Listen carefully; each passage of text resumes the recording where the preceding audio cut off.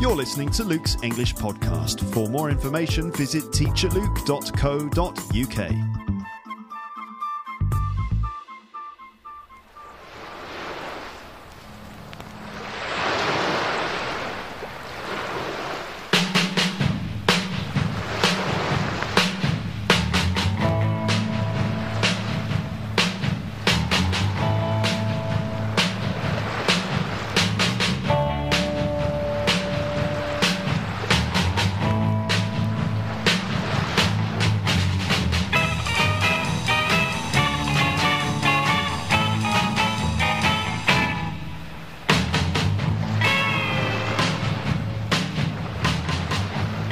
Welcome to Luke's English Podcast and this special series called Marooned with My Music. My castaway today is my mum, Gill Thompson.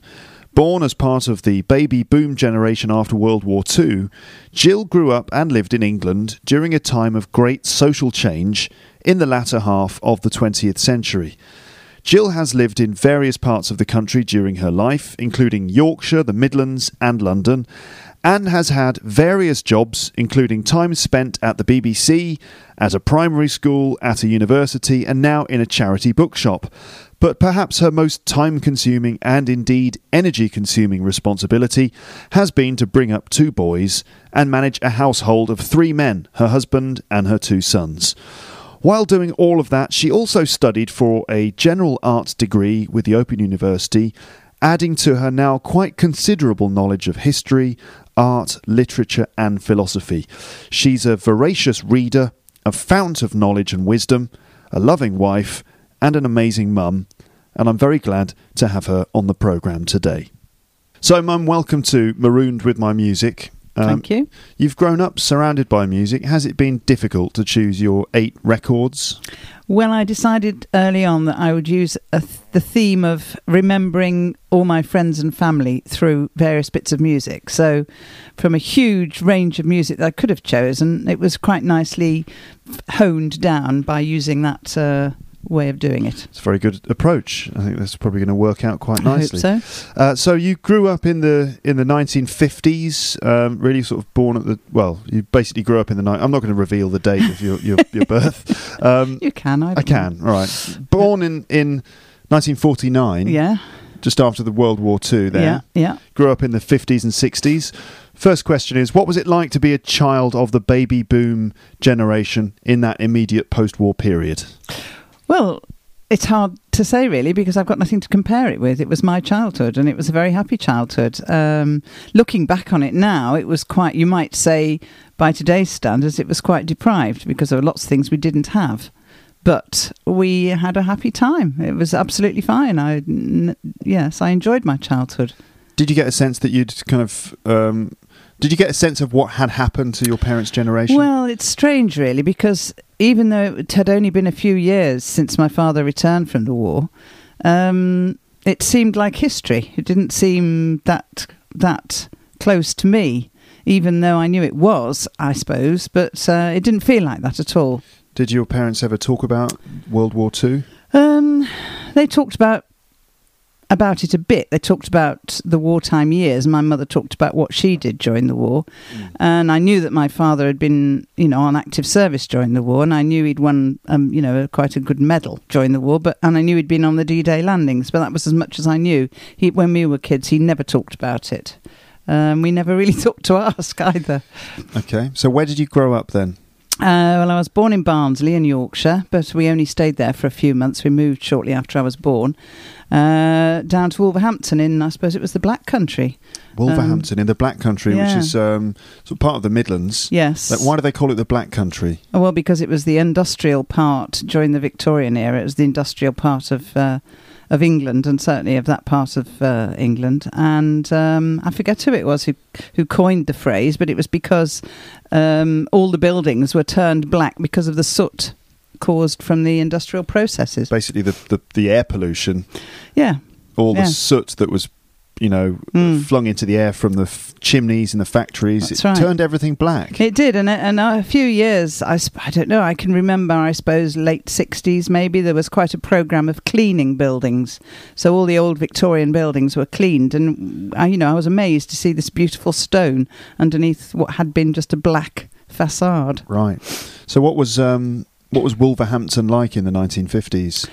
Well, I can really only remember my part of Wolverhampton, which was a suburb of Wolverhampton, I suppose. And I can remember we had quite a big back garden. We had quite a big house, but it was didn't have central heating. It didn't have lots of things that houses have today. Did it have a toilet inside? It did have a toilet inside. Yes, Okay. we were that advanced that we had an indoor bathroom and toilet. But no central heating? No central heating. How or did you anything. keep the place warm? We had coal fires and electric fires and things like that. And it was, as I say, it was quite a large house, and for a while, which I found very interesting, my mother took in theatrical people who had come to the Wolverhampton Rep for a season, and she offered theatrical lodgings to actors and directors and things. So we had lots of people in the house, lots of new different people who were great fun and very interesting. That's one of the main memories I have of Wolverhampton. The other one is the fact that we used to play on the street all the time. There was hardly any traffic, and we just used to have a wonderful time running up and down the street. Okay, that sounds idyllic, almost. Yes, it does, rather. Let's start with your first musical choice. So, Okay.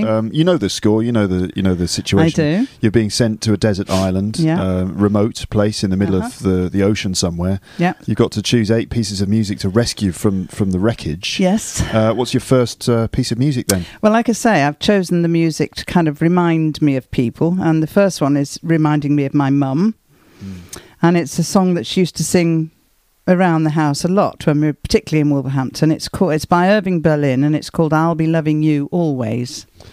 Okay, let's have a little listen to that then.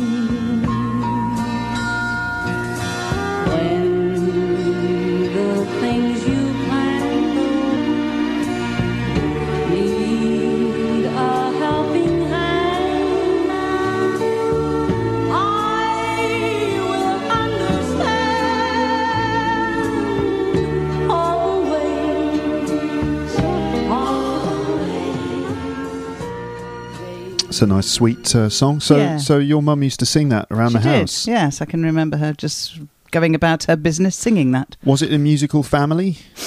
Not particularly, no, and nobody played any instruments. My father had some old 78 RPM records, those great big heavy breakable things. Large heavy records made of vinyl. Yes, but no, not made of vinyl. They were made of a much more shattering, I don't know what they were made of, but they broke very easily if you dropped them, or they would just shatter. Right. So they were very you had to look after them, and they were great big heavy things. And he used to have lots of classical music, particularly Beethoven, but a lot of the time we didn't have anything to play them on, so we didn't hear a great deal of music apart from the radio. We used to listen to the radio a lot, particularly children's programs which had a lot of music in them, but they were mainly, now I look back on it, American imports of children's programs, but children's music, like by people like Danny Kaye and Burl Ives and people like that. Things like "How much is that dog Absolutely. in the window?" Yes, and also the English ones were Max Bygrave's things like Gilly Gilly Austin Pepper Castanet and Bogan by the Sea or something. I can't remember how it went, but we thought it was great fun. And I'm a pink toothbrush, you're a blue toothbrush, right? And all those things which sound very silly now. Pretty sort of light-hearted, quite safe family music, often imported from the USA. Absolutely. Really. And a lot of the English entertainment kind of took it took its influences from American Very much so, entertainment. yeah. Also, those family shows that you associate with the 50s in the USA, similar kind of stuff in England, really, I suppose. How do you mean? Family entertainment programs, game shows, and light entertainment. Yes, I suppose so. Although they seem to come, in the early days in Wolverhampton, we didn't have a television. It was all on the radio. We had a television when we moved to Stafford. Yes, at that time there were lots of quiz shows and those kinds of family entertainment shows with Michael Miles, Open the Box, or whatever it was called. I can't remember now. Right, okay. And Huey Green and people like that. Okay. It's just kind of giving us an idea of what it was like in the 1950s then. So, no TV, radio. It sounds nice, actually. What's your next piece of music? Well, my next piece of music is to remind me of Dad. And this is Al Bowley, who he is a great fan of. And I think he's dates from the 1930s. He's English. And the one I like is called I'll String Along With You, which has a wonderful ironic lyric, which goes something like, you may not be an angel, for angels are so few, but until the day that one comes along, I'll string along with you. Okay. Very romantic. Yes, but I like it, and I just love Al Bowley, and so does my dad, so that's what I've chosen to remind me of him. Okay, so let's listen to Al Bowley, I'll String Along With You. That's it.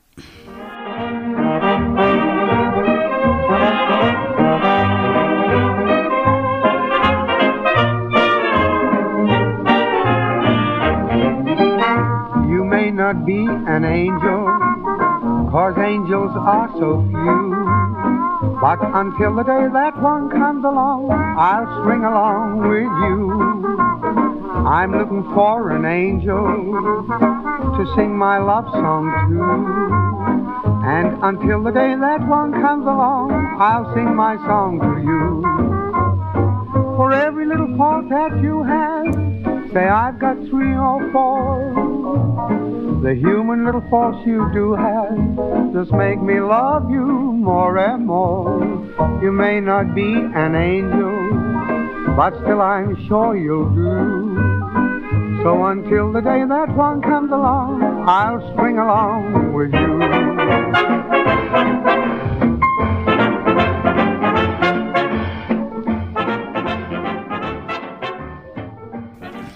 That was Al Bowley, I'll String Along With You, and it turns out he was actually born in South Africa. Yes, I've just discovered that by Googling him. But he always sounds very English, and he sang with a lot of British dance bands. I think he was associated with the British dance bands movement. Yes, so, I think you could say that. So that's kind of a jolly and humorous song. So your dad then was a bit of a humorist, was he? Yes, in a quiet sort of way. He was just one of those dads who used to sit in the corner, and every now and then there'd be a dry comment. And he was also a good mimic when he was in the mood. Yes. He was good fun in a quiet sort of way. Okay. So was it a strict upbringing or what was it like then? I think it probably was a fairly old-fashioned and fairly strict upbringing, yes. Okay. How about school? How about it? Yeah.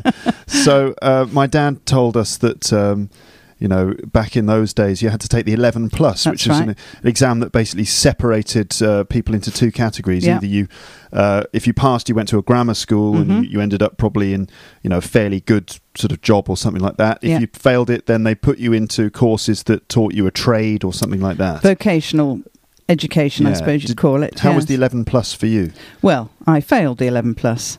At the time we were living in Stafford and I was going to a convent school. But I failed the 11 plus, but I just stayed on at that school because it was a fee-paying school. You didn't have to, pass the 11 plus to stay on. Okay. Did that affect the rest of your life, do you think? Well, I suppose you could say so, yes, although it's turned out all right in the end. Yeah. I suppose didn't get a great... I don't know, it was good in some ways. I think I had quite a good English grammar education and that sort of thing. But maths and science, no, not much. Okay. What were you a good student, or were you did you misbehave at school? I didn't misbehave, but I was just lazy. I didn't do things I wasn't interested in, so I didn't do maths. And well, we weren't given the opportunity to do much science, but I hated maths and I didn't really work hard with that. But English I did enjoy. So that was no problem to me. I was always reading, and I enjoyed English lessons. So Okay. that was okay. All right. Let's move on to musical choice number 3 then, Mum. Okay. Well, I have to remember my brother with this one. My brother Nick.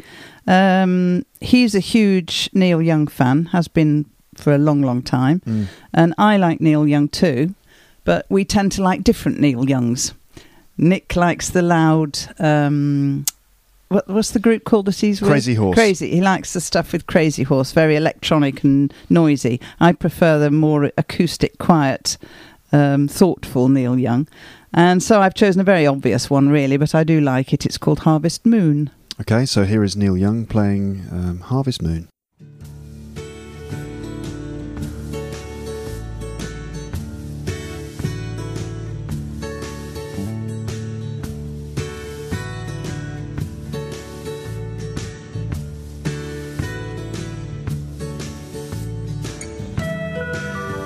Come a little bit closer, hear what I have to say.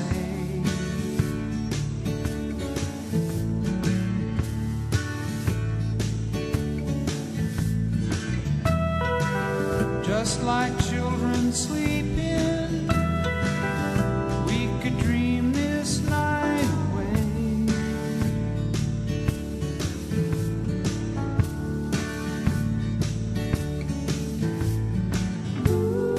But there's a full moon rising. Let's go dancing in the light.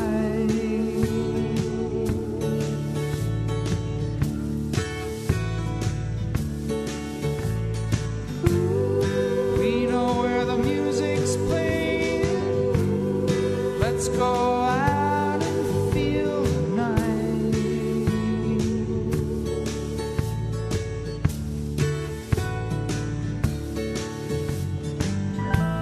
Because I'm still in love with you.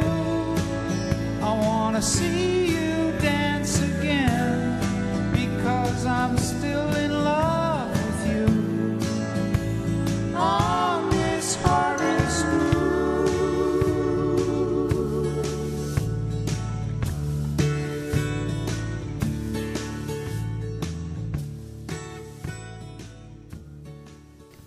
So that was Neil Young there, Harvest Moon. Lovely Yep. tune. It is. It's lovely. So you just mentioned your brother there, Nick, younger than you. Yes. How many 3.5 years. 3.5 years. Was that like a large gap? Were you close or? I can remember him being born, and I can remember it being rather a strange experience, suddenly having this baby in the house. But when we were very young, it was fine. The time when it seemed a big gap was when I was a teenager, becoming a teenager, and he was just an annoying little boy, and he used to get in my way and just be annoying. So I suppose for about 2 or 3 years, I've just found him a pest. But then as we got older, we got very friendly, and we remain that way today. Okay, that's very good. So did you leave school then at 16? I left school... I was trying to remember this earlier on. I suppose I must have been about 16. And then I went to the College of Further Education, where I did a secretarial course, and I did a few more O-levels. Before I then went to work, I suppose I was about 18 when I went to work. I imagine so. It's normal. Yeah. Most people, school finishes at 16. Yes. And if you did a couple of extra qualifications, then it probably would have taken a couple of years. That's right. And then you entered the world of work. I did. My first job was in an administrative office in the Good Hope Hospital in Sutton Coldfield. Okay. What were you doing there? Just general, shorthand typing, secretarial type stuff. Okay. Wages, paying people out every year, paying people's wages to them every month. Yeah. Or every week it was in those days. And we used to have all the money came in cash once a week, and it would all be emptied out on the table, and we all had to count the money by hand and put it in the envelopes of the people who we were paying. So we had to make sure we put exactly the right amount of money in each envelope. Right. So, I mean, it's weird looking back on it now, the idea that you'd pay people like that. Just cash in hand sort of Cash thing. in hand. Well, not. I mean, they had to pay tax and all that, obviously. I suppose but all that had been done, and we just had to put the money in the envelopes and then hand it over to the people when they came. you probably had to produce the pay slips and stuff Oh, as yeah, well. yeah. It was all written out, how much everybody was owed. But it just seems strange, the idea that we were counting piles of coins and putting them into Yeah. envelopes. Then people would come to the window and we'd give them to them. They'd have to sign Right. for their money. So this is when? Sort of 1960-something? 60-something, yes. If 66, 65, 67, 66? 66, 67. Let's see, 49. Oh, I don't know, I can't work it out. Mid-60s? Yeah. And where were you living at the time? Still in Sutton I Coldfield? was still living at home with my mum and dad. In the Midlands? Yes, in Sutton Coldfield. And so when did you move out then? Well, my friend Jan and I decided we wanted to leave home. She lived in Stafford, that's where I first met her, and she got a job in Birmingham, and so she and I decided we'd share a flat. We ended up getting a flat in Sutton, not far from my parents, but still we were living on our own, and it was great fun. Okay. Now, the 1960s were in England were a time of affluence and renewed positivity after all the problems and the difficulties of the war and the post-war period. In the 1960s, things seemed to change. The Prime Minister famously said, "What you've never had it so good." Well, that was in the 1950s. Was it? It was. Oh God, Macmillan, I think, who said that. That was in the 1950s, actually, the end of the 1950s, not the 1960s. Oh, really? Okay. Yeah. But basically, But that was how it was in the 60s, yes. there was a mood of positivity, bit of affluence. You had a bit of cash in the pockets. Yeah, I mean, I never had a great deal of money because I didn't earn a great deal, but what I had, I spent, and I used to enjoy spending my money every week on a new dress or a record or something. Very trivial I was. Yeah. Then sort of around the mid-60s, late 60s, things seem to change quite a lot. Am I right? I mean, certainly the younger generation, there was this sense of like sort of... it's difficult to describe really, but there was the whole hippie movement and the summer of love and the music that came out and I mean in the States there were and in Europe there were lots of social problems, some sort of youth revolt and protest against the war and things like that. And at home in England, certainly the kind of musical movement and a fashion movement, and suddenly young people became incredibly productive and they had a voice of their own and things like that. It's really strange looking back on it. I mean, looking back on it in historical terms like that, I can see that was how it was. But living through it, I just thought that was how life was. It never occurred to me that I was living through some sort of revolution, probably because I was not a thoughtful enough person at that time.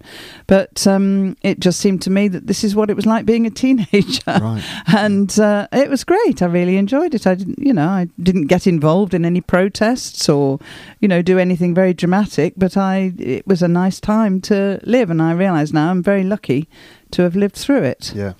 Now, obviously in the sort of early 60s, 62, 63, there was this new phenomenon in the UK, and that was pop groups, and especially the Beatles, who became something quite incredible, an absolute phenomenon, with screaming fans, teenage girls who would chase them around, buy all their records, collect all of the clippings from the newspapers about them and things like that. The phenomenon was known as Beatlemania.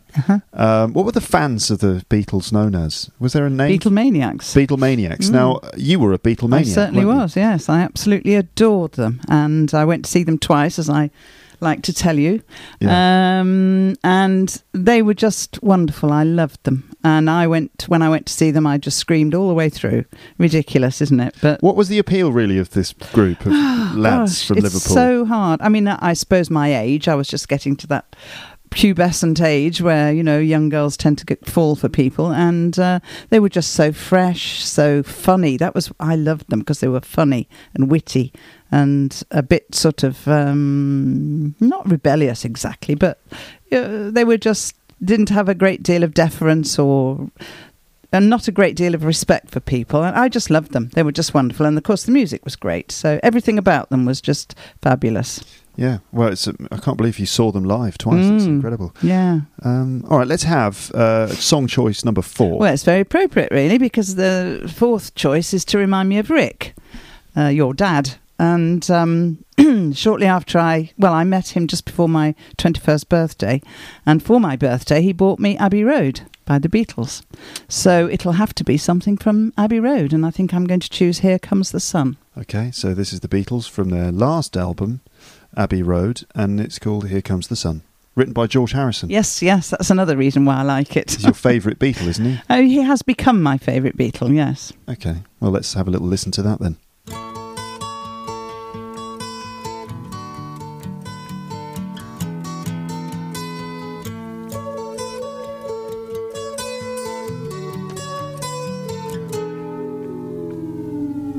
Here comes the sun, doo-doo. Here comes the sun, I say it's alright. Little darling, it's been a hard, cold, lonely winter.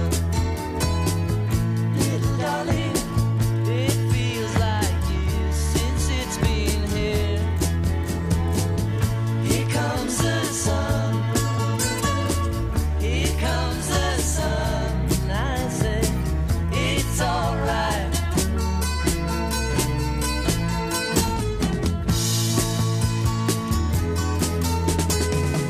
Little darling, the smile's returning to the face. So I imagine listening to that sort of takes you back to It that does. time It takes then. me right back to that time. It just has such a lovely feel about it. And the atmosphere of the time comes back quite strongly when I hear that. Okay.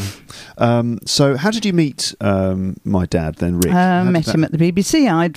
About 6 months before, I'd got a job at the BBC in Birmingham in the newsroom. And one day this young man turned up who'd come from university.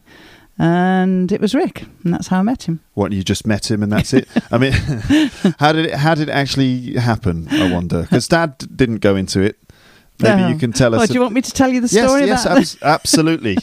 The first time I saw him, I walked into the newsroom and there he was sitting in the corner reading the newspaper.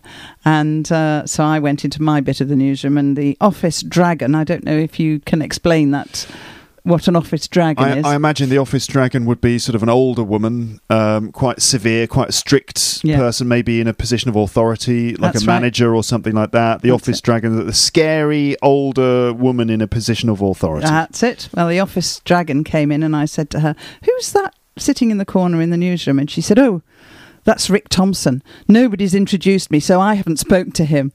And so that was the first time I saw him. But I just gradually got to know him. And in fact, we were both in those days, the BBC used to have an amateur dramatic society. And we put on Things Ain't What They Used to Be, which was an old 1950s British musical. And we were both in that, and that's how we really got to know each other. What did you think of him when you first met him? Was it love at first sight? No. I thought he was very big-headed and a bit full of himself.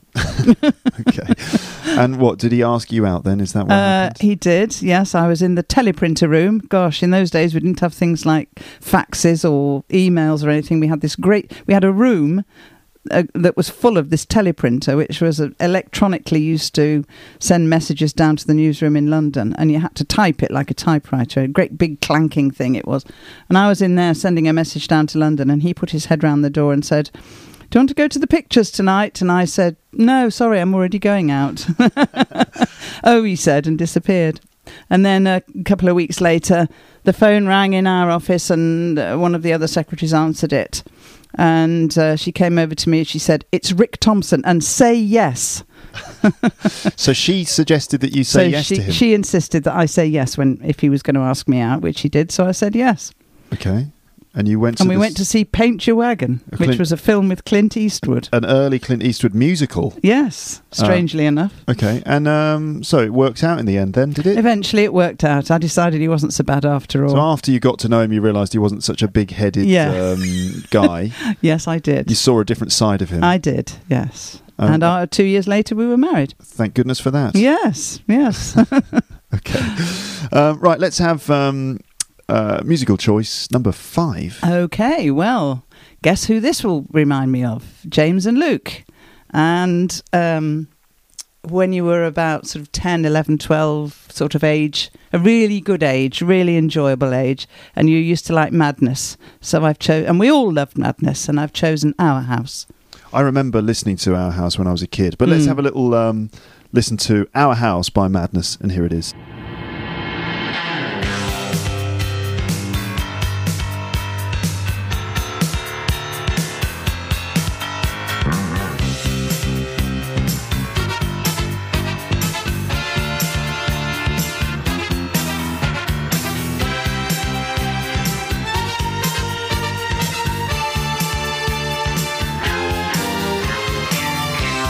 Wears his Sunday best.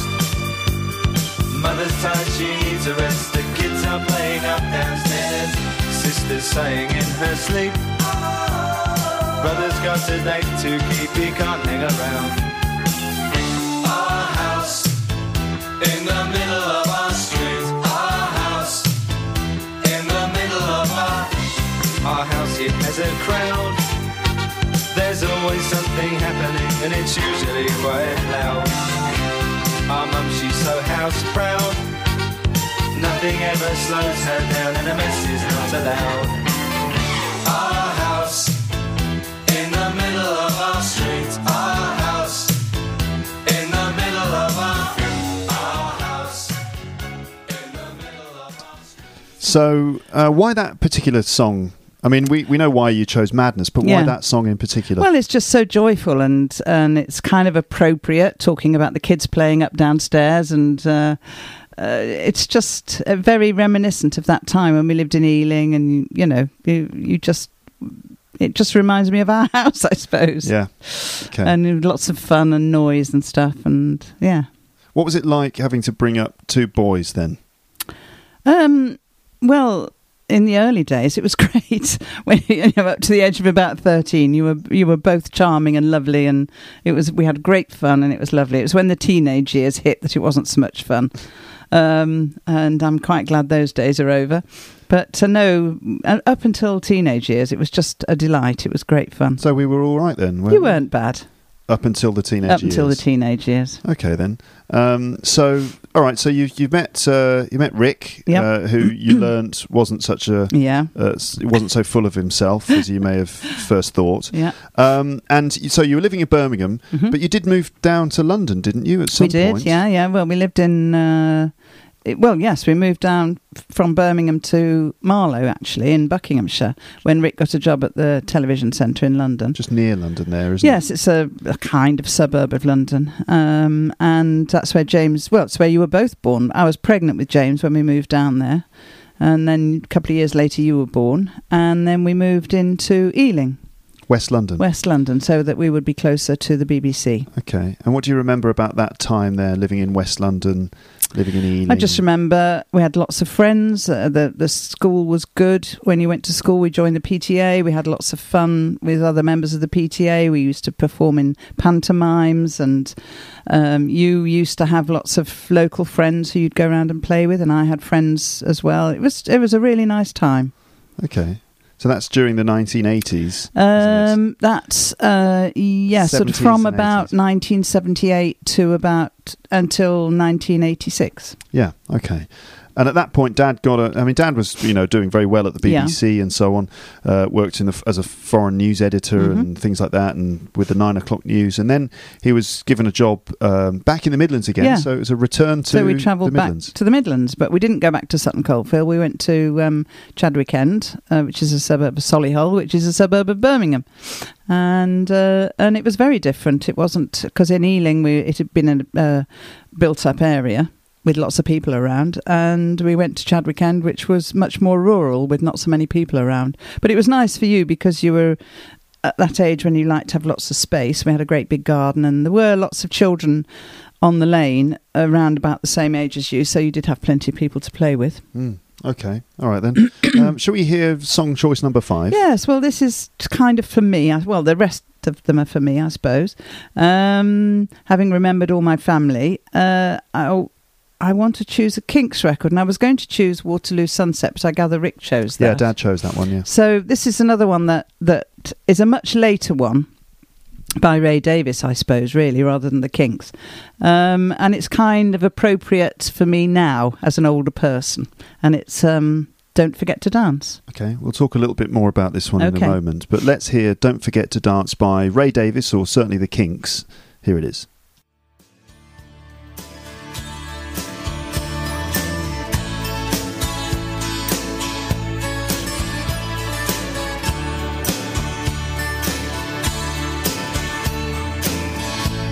You look out of your window into the night. It could be rain, it could be snow, but it can't feel as cold as what you're feeling inside. And all of your friends are either married, vanished, or just left alone. But that's no reason to just stop living. That's no excuse to just give in to a sad and lonely heart. Don't forget to dance. No, no, no. Don't forget to smile. Don't forget to dance. No, no, no. Forget it for a while. 'Cause darling, darling, I bet you danced a good one in your time. So that was the Kinks with Don't Forget to Dance. Mm-hmm. You mentioned before that one's for you, really. Yeah. Why that song in particular? Well, I like the Kinks. I always did. And even though they were thought of as a boys group when I was young, the women liked the Beatles and boys liked the Kinks. But as I've got older, I like them more and more. And that one in particular is very appropriate for someone of my age, because it's kind of reminding you to not to get too old, not to get too staid, to enjoy your life, and don't forget to dance. Okay, all right. Now, I think we were talking about the fact that, the whole family had moved to the Midlands and stuff like that, and moved into the countryside. Now, after my brother and me, sort of grew up a bit and went off to university, what was that like, first of all, when we just, we left home? Was it was that a pleasant moment where suddenly you had a bit more time and you didn't have to, do all this laundry and all this annoying stuff? In some ways, yes. Life did get a bit easier, and I could do the things I wanted to do more easily. And it was quieter and everything at home. But it's also very strange when your children leave home. It is. It's bizarre, really. You do find that your life changes a lot. But the older you get, the more you realise that life does go in phases. Kind of like 7 or 10-year phases, and you learn to expect that. And that was another phase. My life of having teenagers in the house all the time had finished that phase, and I was starting a new phase when I had more time for myself. Okay, let's hear your next musical choice. My next musical choice is by Bach, and I've chosen the double violin concerto. I think Bach's music is amazing. It is so complex. And so, people say he's mathematical and logical, which doesn't give you the right impression at all. His music covers every emotion and every feeling, every intellectual thing that you might want to explore. And this one in particular is very complex and wonderful. And I would spend a long time listening to this, I think, because there's so much in it to appreciate and try and understand. So this is the Bach double violin concerto? I think that's what it's called. I don't know what number it is, but I'm sure you can find out. All right, let's have a little listen to that then.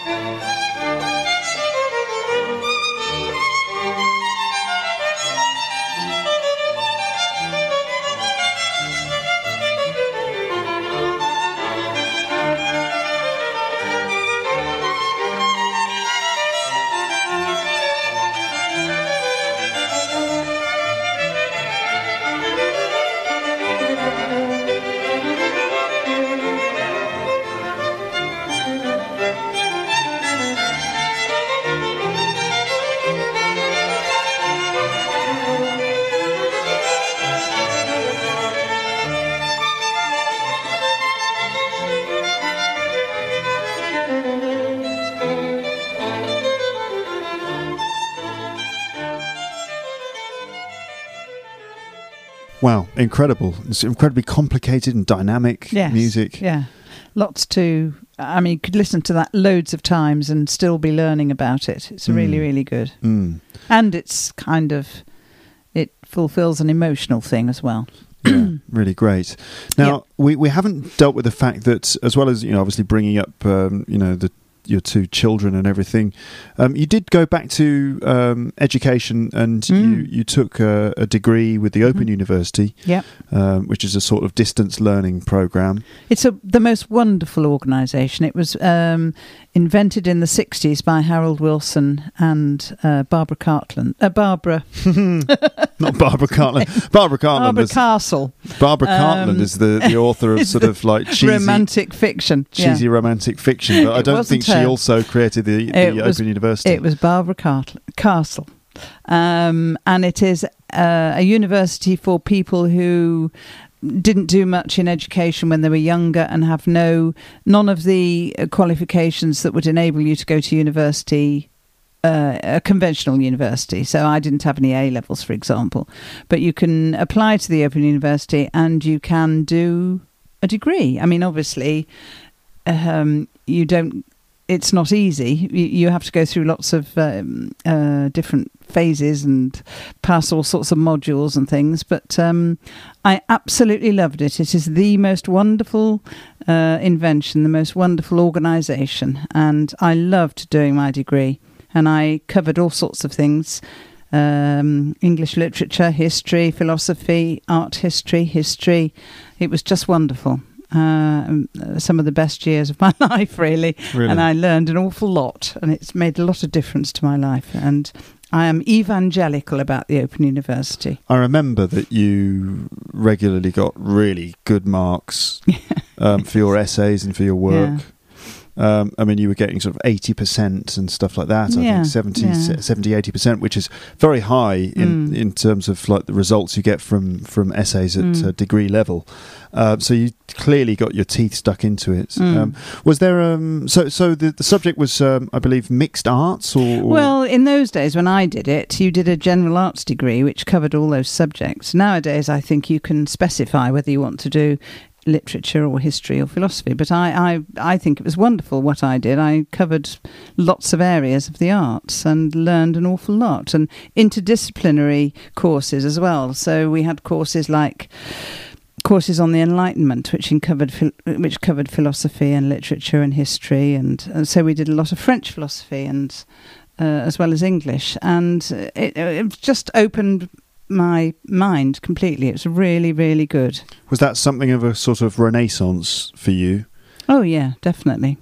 Was there a particular subject that stood out for you? Was there one area of that degree that you really enjoyed more than others? Well, I did enjoy the module on the Enlightenment, because I learned so much about that time. Which period is that then? It's you're putting me on the spot now. It's the 18th century. It's the age of reason. It's when people turned away from religion to a certain extent, not entirely, of course, and started thinking about exploring life beyond religion. And the art in it is fascinating, and particularly the philosophy. And it was just that. I think that was my favourite. But I also I did a couple of art history modules, and I just loved that. Learning about history through art is wonderful. Okay. Fascinating.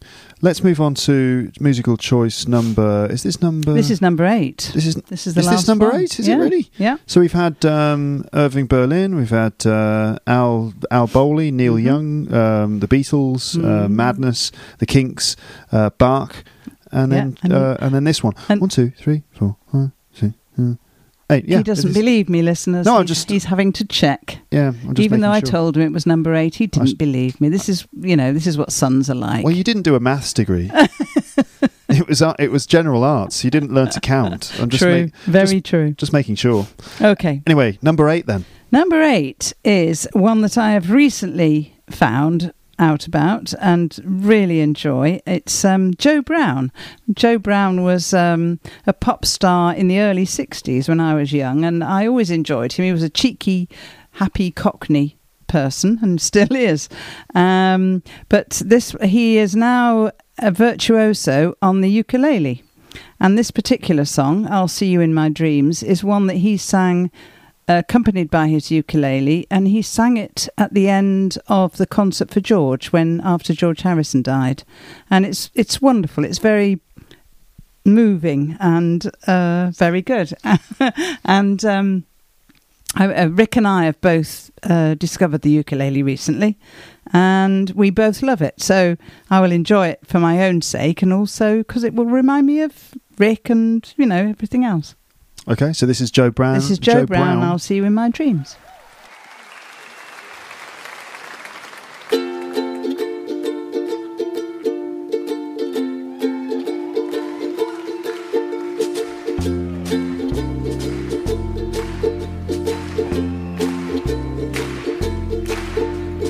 Though the days are long, twilight sings a song of the happiness that used to be.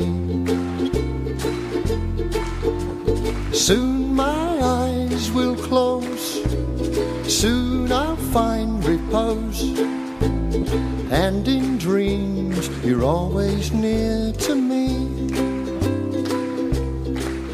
I'll see you in my dreams, hold you in my dreams. Someone took you out of my arms. Still I feel the thrill of your charms. Lips that once were mine, tender eyes that shine, they will light my way tonight. I'll see you in my dreams.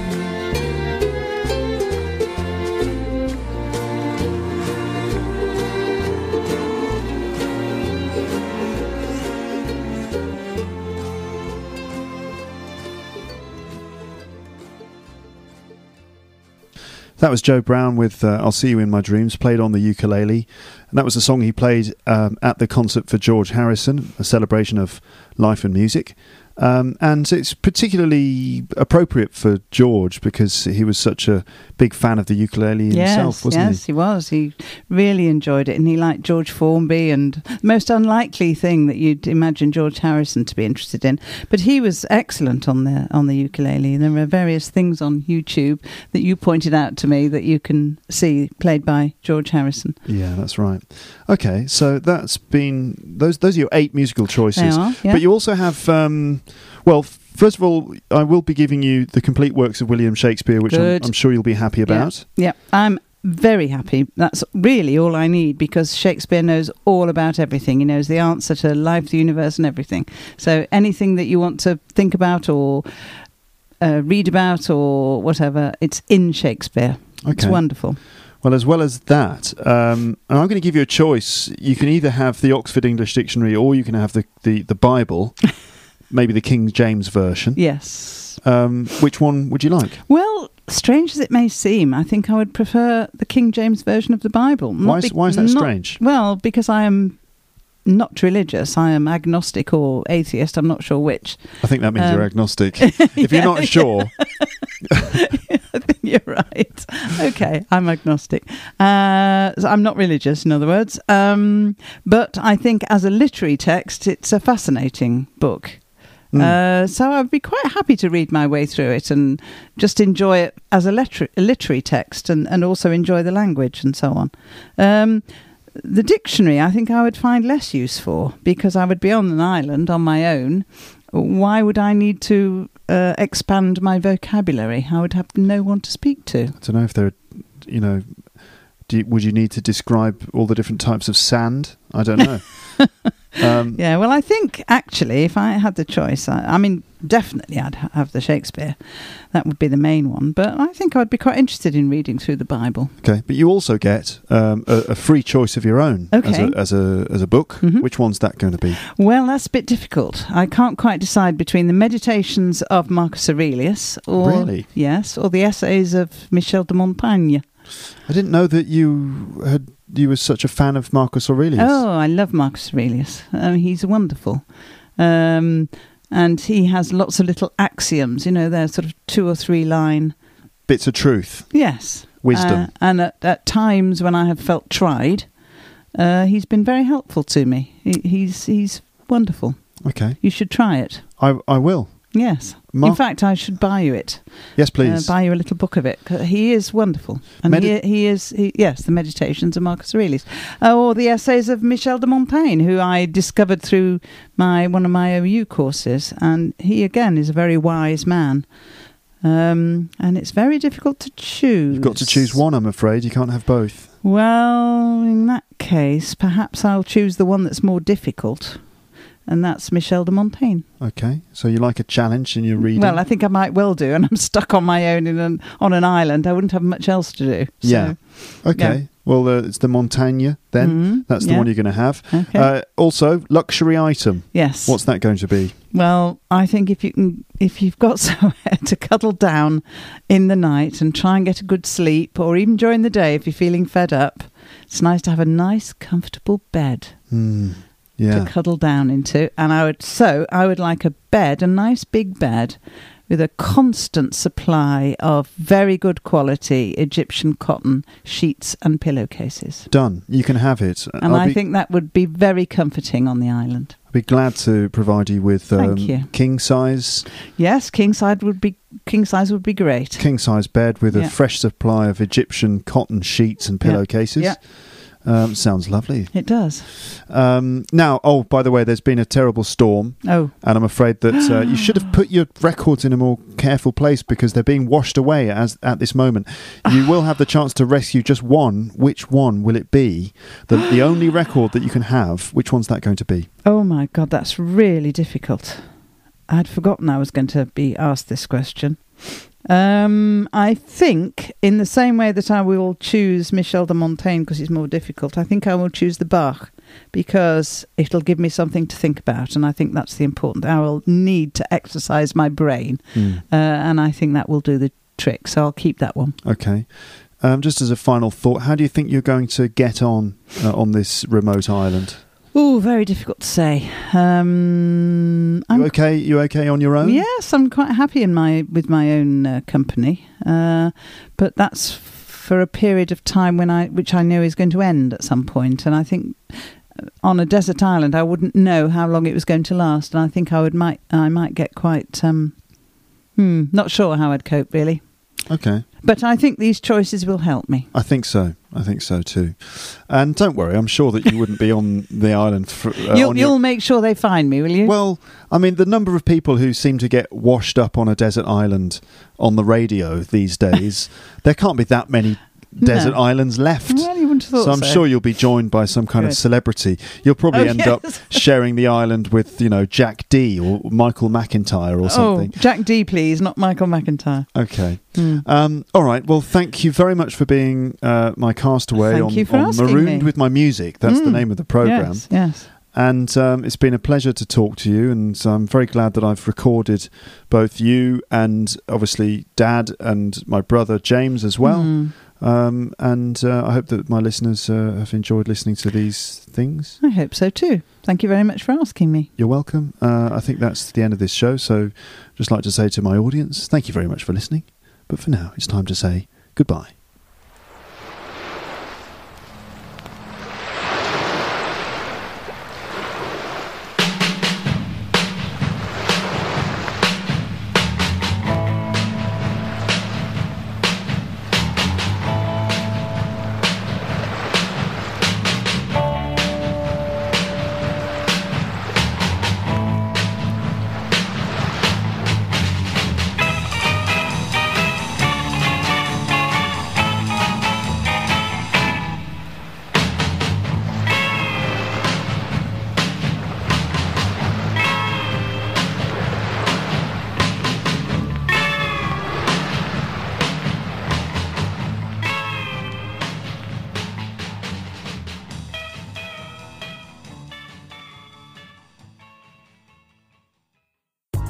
Thanks again for listening to Luke's English podcast. For more information, visit teacherluke.co.uk.